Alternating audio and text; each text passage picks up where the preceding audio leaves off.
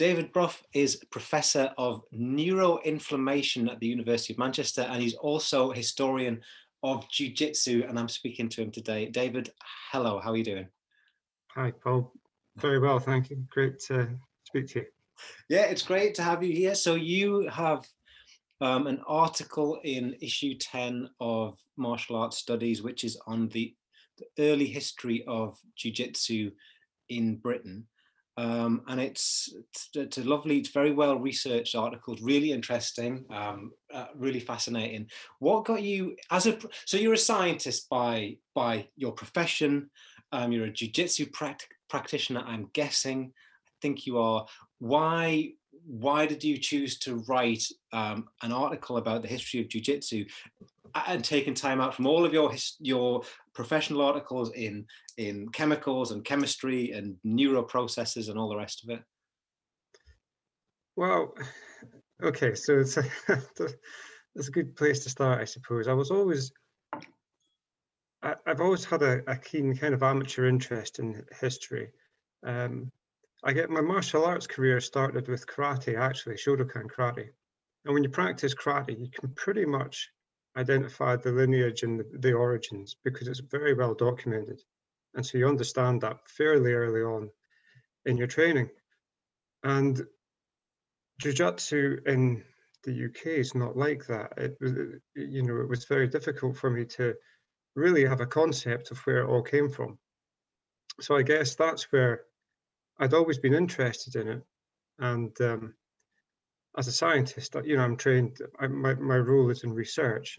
And once I get the sense, once I start researching something, I just, I get really involved in it. And so I got really involved in trying to understand where British Jiu-Jitsu came from, where it started. Mm. Yeah, And it's an interesting. Is that so the article that in question is about the setting up of the first dojos and the first crowd of people who were around figures like Barton Wright and taught figures like Edith Garud. Is that the main area of your focus, like the moment it arrives in Britain, and those first decades of spread? So in my opinion, I think that's one of the most interesting areas because there was so much happening and it was so new. And there was a real kind of fusion with other. So Barton Wright obviously kind of took the jiu-jitsu of the Japanese, but he also had Savate. He also had cane fighting, boxing. He kind of threw a lot together. So it was a really interesting time. And he pitted the Japanese practitioners he had in his dojo or in his club. He pitted these against the best wrestlers. And you got this kind of movement in the music halls that was really popular, where they would take on all comers, wrestlers of all different styles, which was also very popular in England and the UK at that time. Mm. And they would tour the length and breadth of the UK doing these music hall shows. And I mean, the rules were weighted in their favor. So their opponents had to wear a jacket and so on, so they could really apply their techniques, but they were using techniques that hadn't been seen before, and the public just marveled at their abilities. They were typically much smaller. The Japanese jiu-jitsu practitioners were typically much smaller in stature than your average British wrestler. So the fact that they could beat them and throw them and tap them out was really something to behold to the British public. So there's a lot of excitement in the newspaper articles around that time. And I think it's that there was a big expansion and interest in it. So I think that period is very interesting for me. And it stays interesting. Of course, you have the interruptions of the world wars, which kind of really disrupts, I think, the passage of jiu-jitsu through British society. But in both wars, you have British soldiers being taught jiu-jitsu techniques as their unarmed combat. So I think it does persist. Mm-hmm, mm-hmm. So you, a lot of your research is based in newspaper archives, and you've searched for the stories about these shows and these characters. Is there much? I'm I am about to begin more newspaper research on the emergence of these practices in Britain. But what's the environment like around just like wrestling or fighting generally, like sport or competitive fighting? Because we know that there's news reports about these spectacular Japanese guys, these little Japanese guys beating big burly wrestlers. What is wrestling a huge deal? Is it reported in the press, or is it just when there's something unusual happens that it gets reported? I think at that time, the late Victorian, Edwardian era, wrestling was very popular. And I think there are reports of it. I think it explodes when the Japanese come and you have these contests, these spectacular contests. I haven't done a great deal of research into other types of wrestling other than they were around and popular at the time when jiu-jitsu appeared. Mm-hmm. Mm-hmm. And I guess so. I have found some interesting things from the newspaper reports. A lot of my research has also come from just collecting stuff. Right. So on eBay, for example, I can collect, books from that period. So William Bankier, who then took on Yukio Tani and Raku Yaneshi after they'd left Barton Wrights, he wrote a book in 1904, which is very informative, full of stories. And Yaneshi and Tani also had their own books from that time. So you can learn a lot from the literature that these guys produced. Mm-hmm. Percy Longhurst, who was a wrestler, a champion wrestler, fought Tani, one of the Japanese, in 1900, and as part of one of Barton Wright's shows. And he then trained with them subsequently and became a prolific author on the subject. So there is a lot of literature out there that you can collect and gives you an insight into that time. Yeah. So Percy Longhurst, I've read some of his works, and it's interesting because at first, in these first publications, especially of the British authors, they'll talk about the Japanese tricks. It's not an art or a style. It's like there's some tricks that these guys know, and they just think, well, we should learn them. We should learn these tricks, and I guess they're talking about wrist locks and different kinds of throws and holds, but it's not regarded as a style or an art in the way that we think now.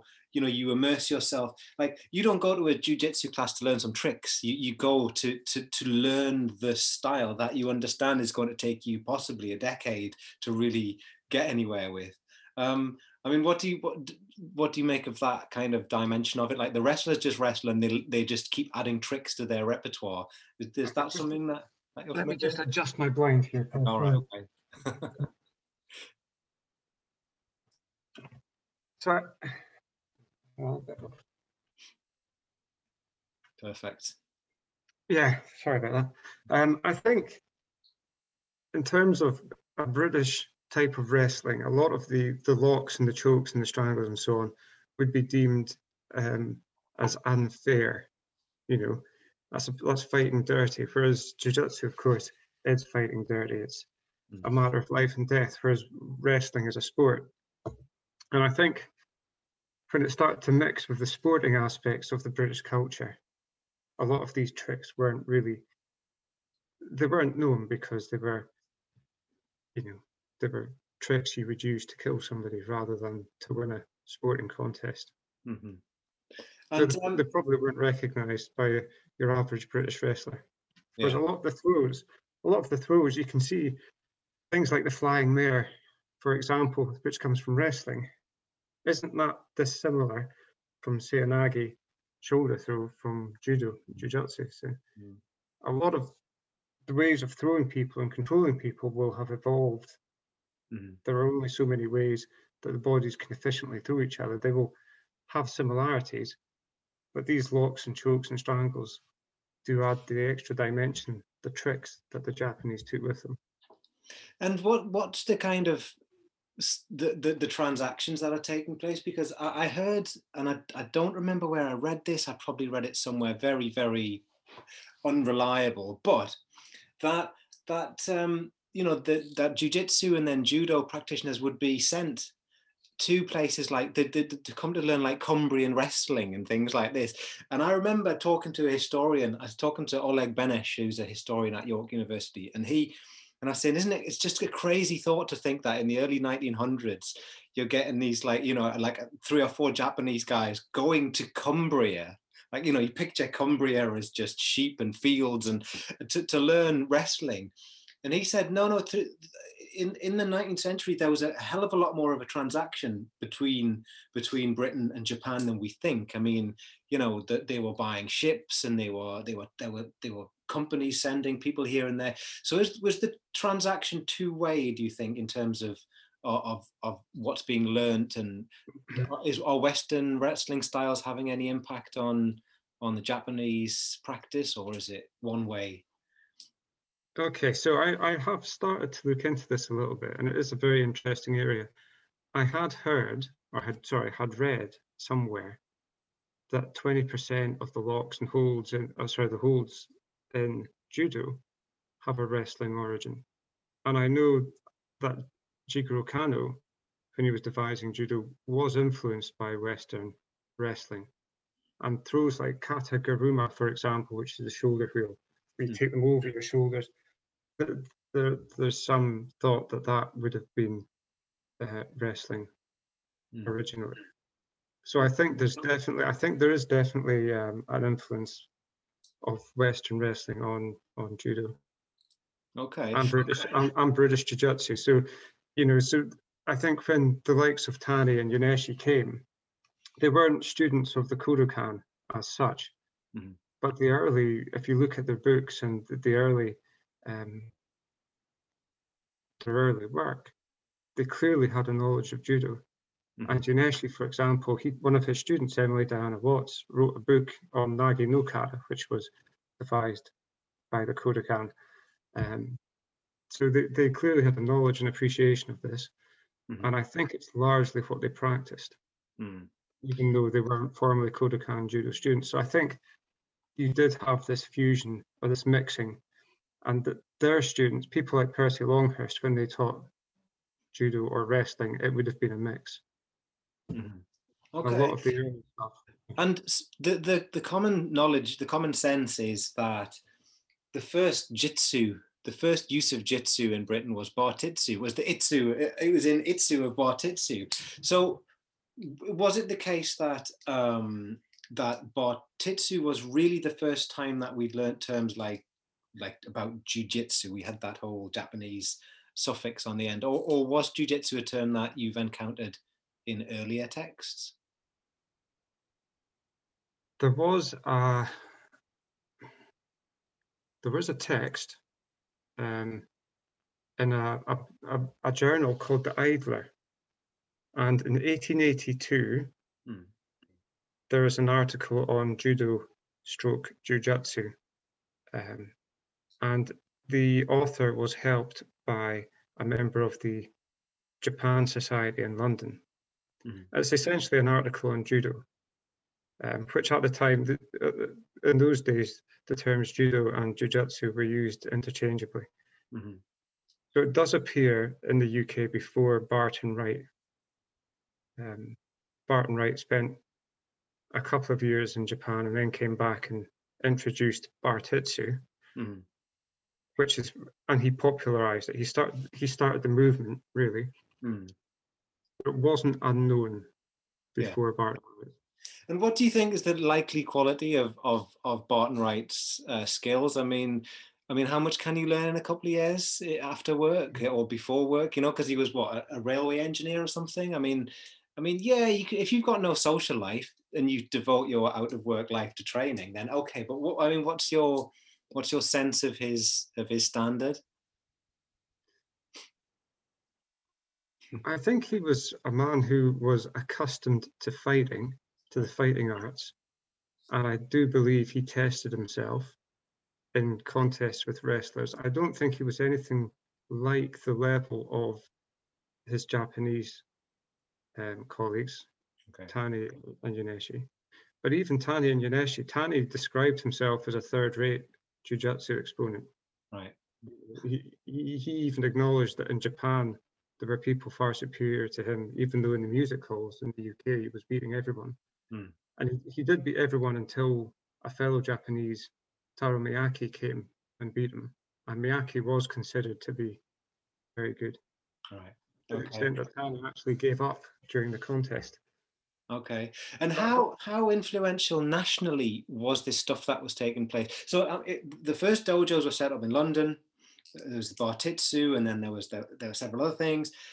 How nationally, what was happening? I mean, was it just when they toured, or were people going, "Oh, I'll set up a dojo, or I'll set up a club"? I mean, how did that spread happen, to your best of your knowledge? so there's a lot of stuff that there's just very little documentation, but you can find individuals. Certainly in the newspaper archives, the Japanese exponents did tour nationally. And Taro Miyake, for example, went as far as Aberdeen several times. We know that in 1907 or 8, they were a group of the Japanese, including Mitsuo Maeda, who subsequently moved to Brazil to teach judo, were at the Highland Games in Inverness. So it did spread as far north as that, and people will have seen it. There were wrestlers who competed against the Japanese instructors, Mm-hmm. and who subsequently became teachers. So Bruce Sutherland in Edinburgh, for example, um, Harry Hunter, who had been in the Navy and had been based in Yokohama, learned some jiu-jitsu there, came back and started a dojo in Liverpool in the 1920s. Um, some of the students, the early students in the London dojos, I've seen literature where they've ended up in Northumberland and various other places. So I think the concentration was in London, Mm-hmm. certainly, but they did tour and influence the practice in other places. And some of those early students then ended up in different places, but it is a bit patchy. Mm-hmm. And the sense that I get of the history of it is that it's a bit like waves coming in, like the tide coming in on the beach, because you get the first, like, Bartitsu is a term that's kind of relatively well known. If you look, there's like hundreds upon hundreds of newspaper stories and entries about Bartitsu. I know this because the Bartitsu Society shared with me their files, and there's just like so much written at the turn of the century, and it's in Conan Doyle, of course, in Sherlock Holmes, of course. But then that gets washed away when the next wave comes, which is the term jujitsu. And then overwhelmingly, whoosh, judo comes in later on in the century, and it just squashes out, and judo becomes like the dominant term for a long time for really Japanese martial arts. I think would that reflect your understanding of it, that it just becomes the dominant overarching term, and then later on you hear about karate and so on, but really it's like small wave Bartitsu, larger wave jiu-jitsu, massive wave judo for a long time through the 20th century.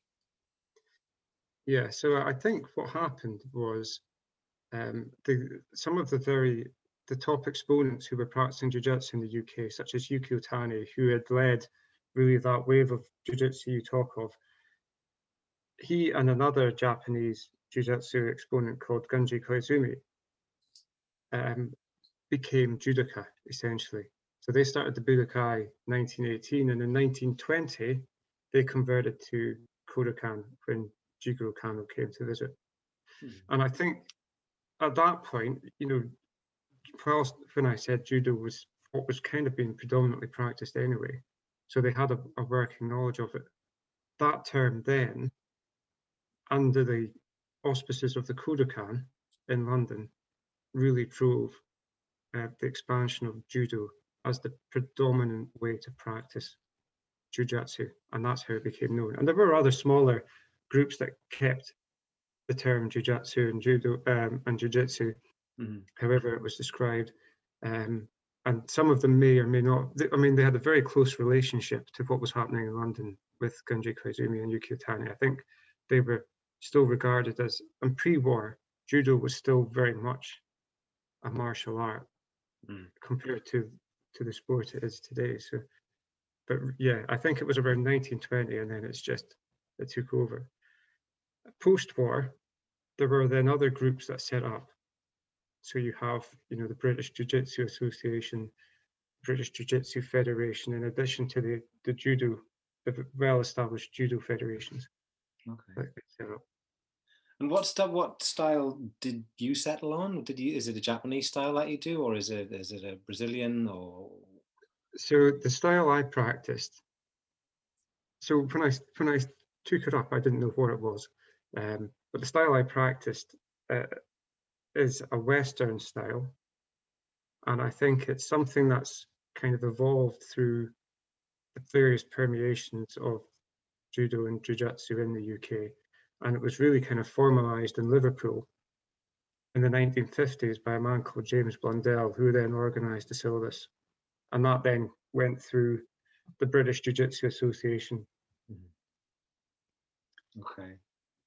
So, Okay, so does it still use Japanese terms, or does it just use British terms? Because I used to do Chinese martial arts, and we had debates about whether we should even bother using the Chinese names for things, because because no one in the group spoke Chinese, no one read Chinese.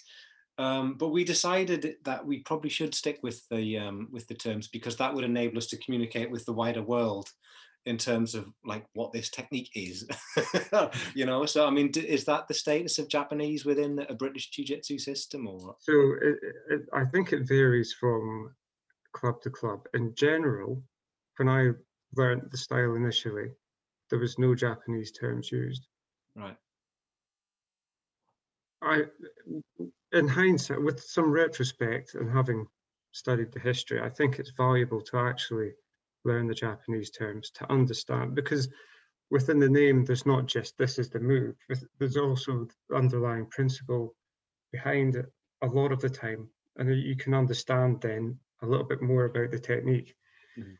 And like you say, it can be used to train, those techniques have the same name wherever you go in the world if you use the Japanese terminology. So I think there's real value in keeping the original nomenclature Yeah. for, for the moves. Um, I mean, I know a guy, a Polish guy who when he came to Britain, he was a brown belt in judo, and he'd been a brown belt for a very long time, even though he was obviously like one of the absolute best guys in the club.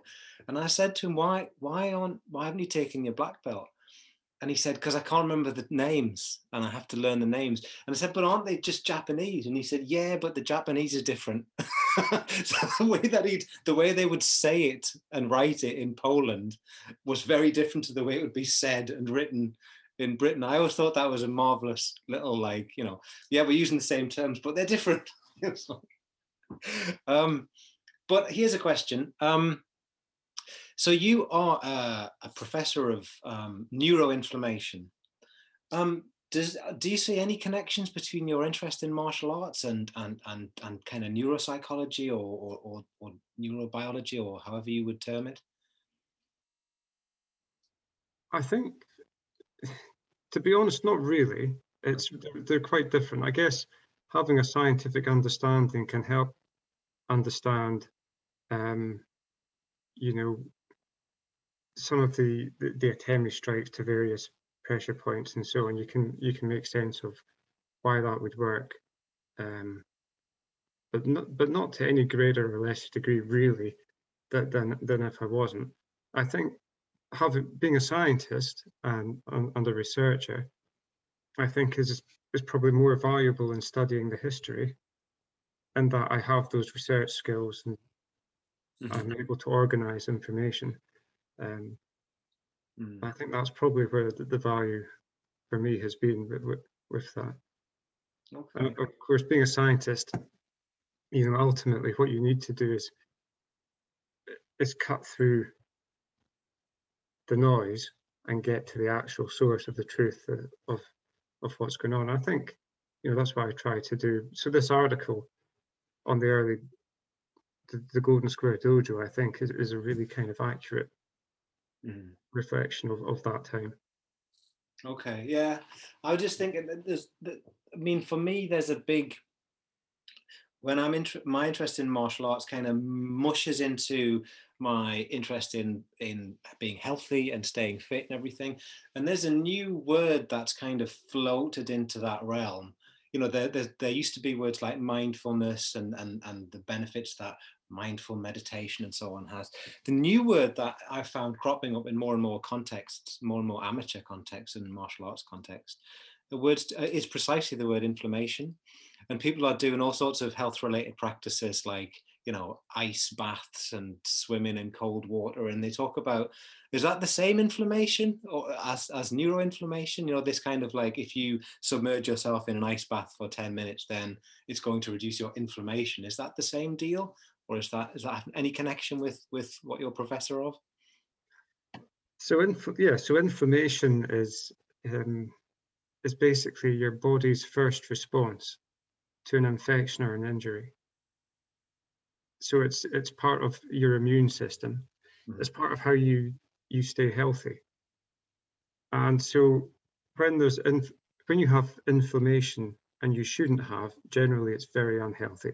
And that's the root cause of diseases, joint diseases such as arthritis and so on. And also in the brain, where I study, diseases like Alzheimer's disease are driven by inflammation. So reducing it in those contexts is very good. Mm-hmm. In terms of sport, obviously, if you do a lot of exercise, the levels of inflammation increase. And of course, you can have wear and tear, which can be inflammation related. And if you get struck in the head, you know, boxers will have a lot of brain inflammation after a boxing match or a sparring match. So, and this can, of course, lead to brain injury further on. Mm-hmm. So in those contexts, reducing inflammation is very good. Reducing inflammation if you're healthy, I don't really, there might be some scientific basis for that I don't know. Mm-hmm. But a lot of people might just throw the term inflammation around thinking that this is something we're trying to reduce, and actually, you know, is an ice bath going to actually reduce inflammation if you're a healthy person without any inflammation? Mm-hmm. You know, I'm Yeah. not sure. Yeah. Okay. So, I mean, in terms of your future research, do you anticipate any connections between your professional life and your kind of personal amateur interest in history or your interest in martial arts, or is it going to be two different things? You're going to come home from work and you're going to start research in a different era or something. Is it always going to be different, or is there any connection? So it's quite nice. It's quite nice actually to do something different. And I think so. You know, when I spend a lot of time, obviously, at work studying the brain and studying the immune system and how they interact. And then when I come home, to be able to just switch into something else, Mm-hmm. it's a lot of fun. And actually, I find without any, so it's not my job. So there's no pressure associated with my research into jiu-jitsu. It's just fun. You know, I'll just do it for fun, and it's really interesting. Okay, I was wondering when I was looking at your list of publications this morning on your website, your work website, and I've probably over the years I've just learned to not read those types. You know, when you're doing a library search, and all the scientific articles come, I just don't. My eyes don't see them anymore. But like what a thought occurred to me. It's like, are you going to list your jiu-jitsu article on your list of publications at work? I think you should, but are you going to? You know, it's a funny. I don't know. I've wondered this, and because it's going to be obviously to my scientific colleagues, then I can explain it. But of course, academic freedom. And before I sent you this article, I spoke to the president at the university had supervised my PhD, and I said, "Am I allowed to do this?" And she said, "Of course. You know, it's academic freedom. You're allowed to explore and do these things." So, um, I might do. And it's actually if it becomes formally accepted, I think it will be my 100th peer-reviewed publication. Yes, wow. This one to celebrate. It's going to be, so it's your 100th peer-reviewed article, and it's a kind of passion project, and it's going to appear in the 10th issue of Martial Arts Studies, which is exactly 5 years after we began publishing. So I think it's it's too profound to not to notice. Yeah, I mean, at my work, anything that gets lodged in on we call ORCA, the open access thing, automatically goes, it'll appear on the website. So if the library accepts it as a valid publication because it's been peer reviewed and everything, then it. So maybe you should do the same. Maybe you should. yeah. I So think I think you should come out. You should definitely come out as a martial arts scholar as well. You definitely should. well, I think so. But you know, it's a you know, although it's a hobby, it's a passion outside work. It's a serious field of interest. You know, as you well know, it's a scholarly place to work. Yeah, it is. And Oh, so you know, and I have read some of the articles in your journal, Martial Arts Studies. There are some terrific work. thank you very much. Yeah, it's. I mean, we try to be as broadly interdisciplinary or multidisciplinary as possible. We can't shade into anything that's close to science because we just don't have the disciplinary competence to adjudicate on the worth of something. So we tend to stay in the arts, humanities, and then social science-ish end of things. But what will be your next kind of research period or research focus, do you think, when it comes to jiu-jitsu or martial arts? So there's two areas. The two things that are foremost in my mind is the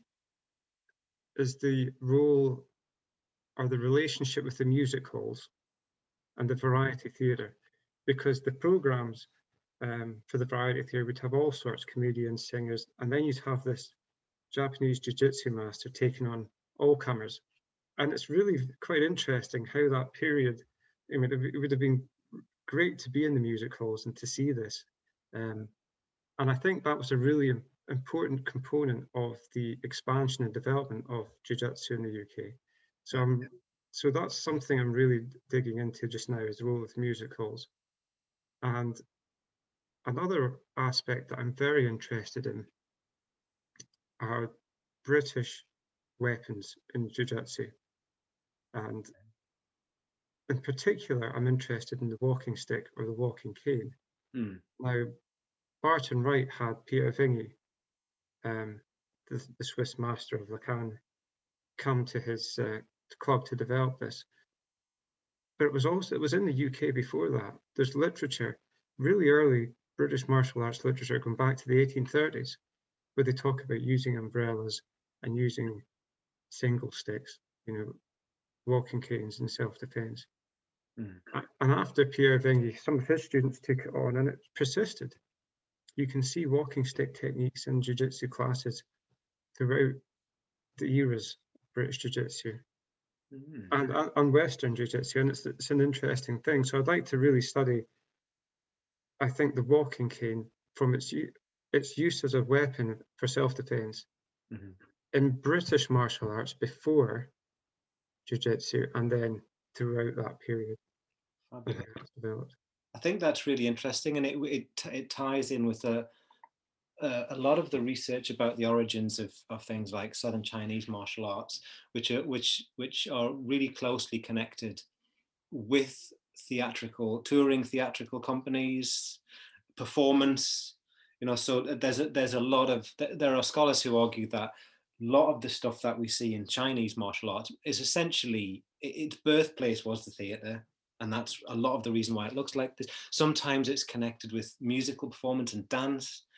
But the other thing that I'm thinking at the same time is I don't, but people now sit down and watch, you know, Britain's Got Talent, and there used to be the Royal Variety Performance and all of these programs. And it's just such a bizarre mishmash of different things. Like you'll hear a child opera singer, and then someone will be juggling fire, and then someone, and it's just so much stuff. And it's almost like the environment that the UFC was born in, because the UFC was born at a time of so many new cable channels and these kind of crazy quests to find the next thing that might work. And the UFC emerged like, oh, this one works, we'll have that. And it's always in these eras or these contexts of complex choices and all of these options about these crazy new practices and crazy new things, and then something new is born from it. It's really fascinating. I think that'll be a great line of research. I mean, these patterns are very interesting, aren't they? The fact that, they kind of repeat themselves, but with different states of technology, that it's the same evolutionary process that's throwing something out that captures. There's obviously something about jiu-jitsu that captures people's imagination. Yeah, definitely. That's really great. I'm really glad to have talked to you today. And yeah, thanks for taking the time. And maybe we'll meet in the real world at some point and you can Yeah, I hope so. chuck me Thank you about. so much. That's great. Yeah. Thank you very much.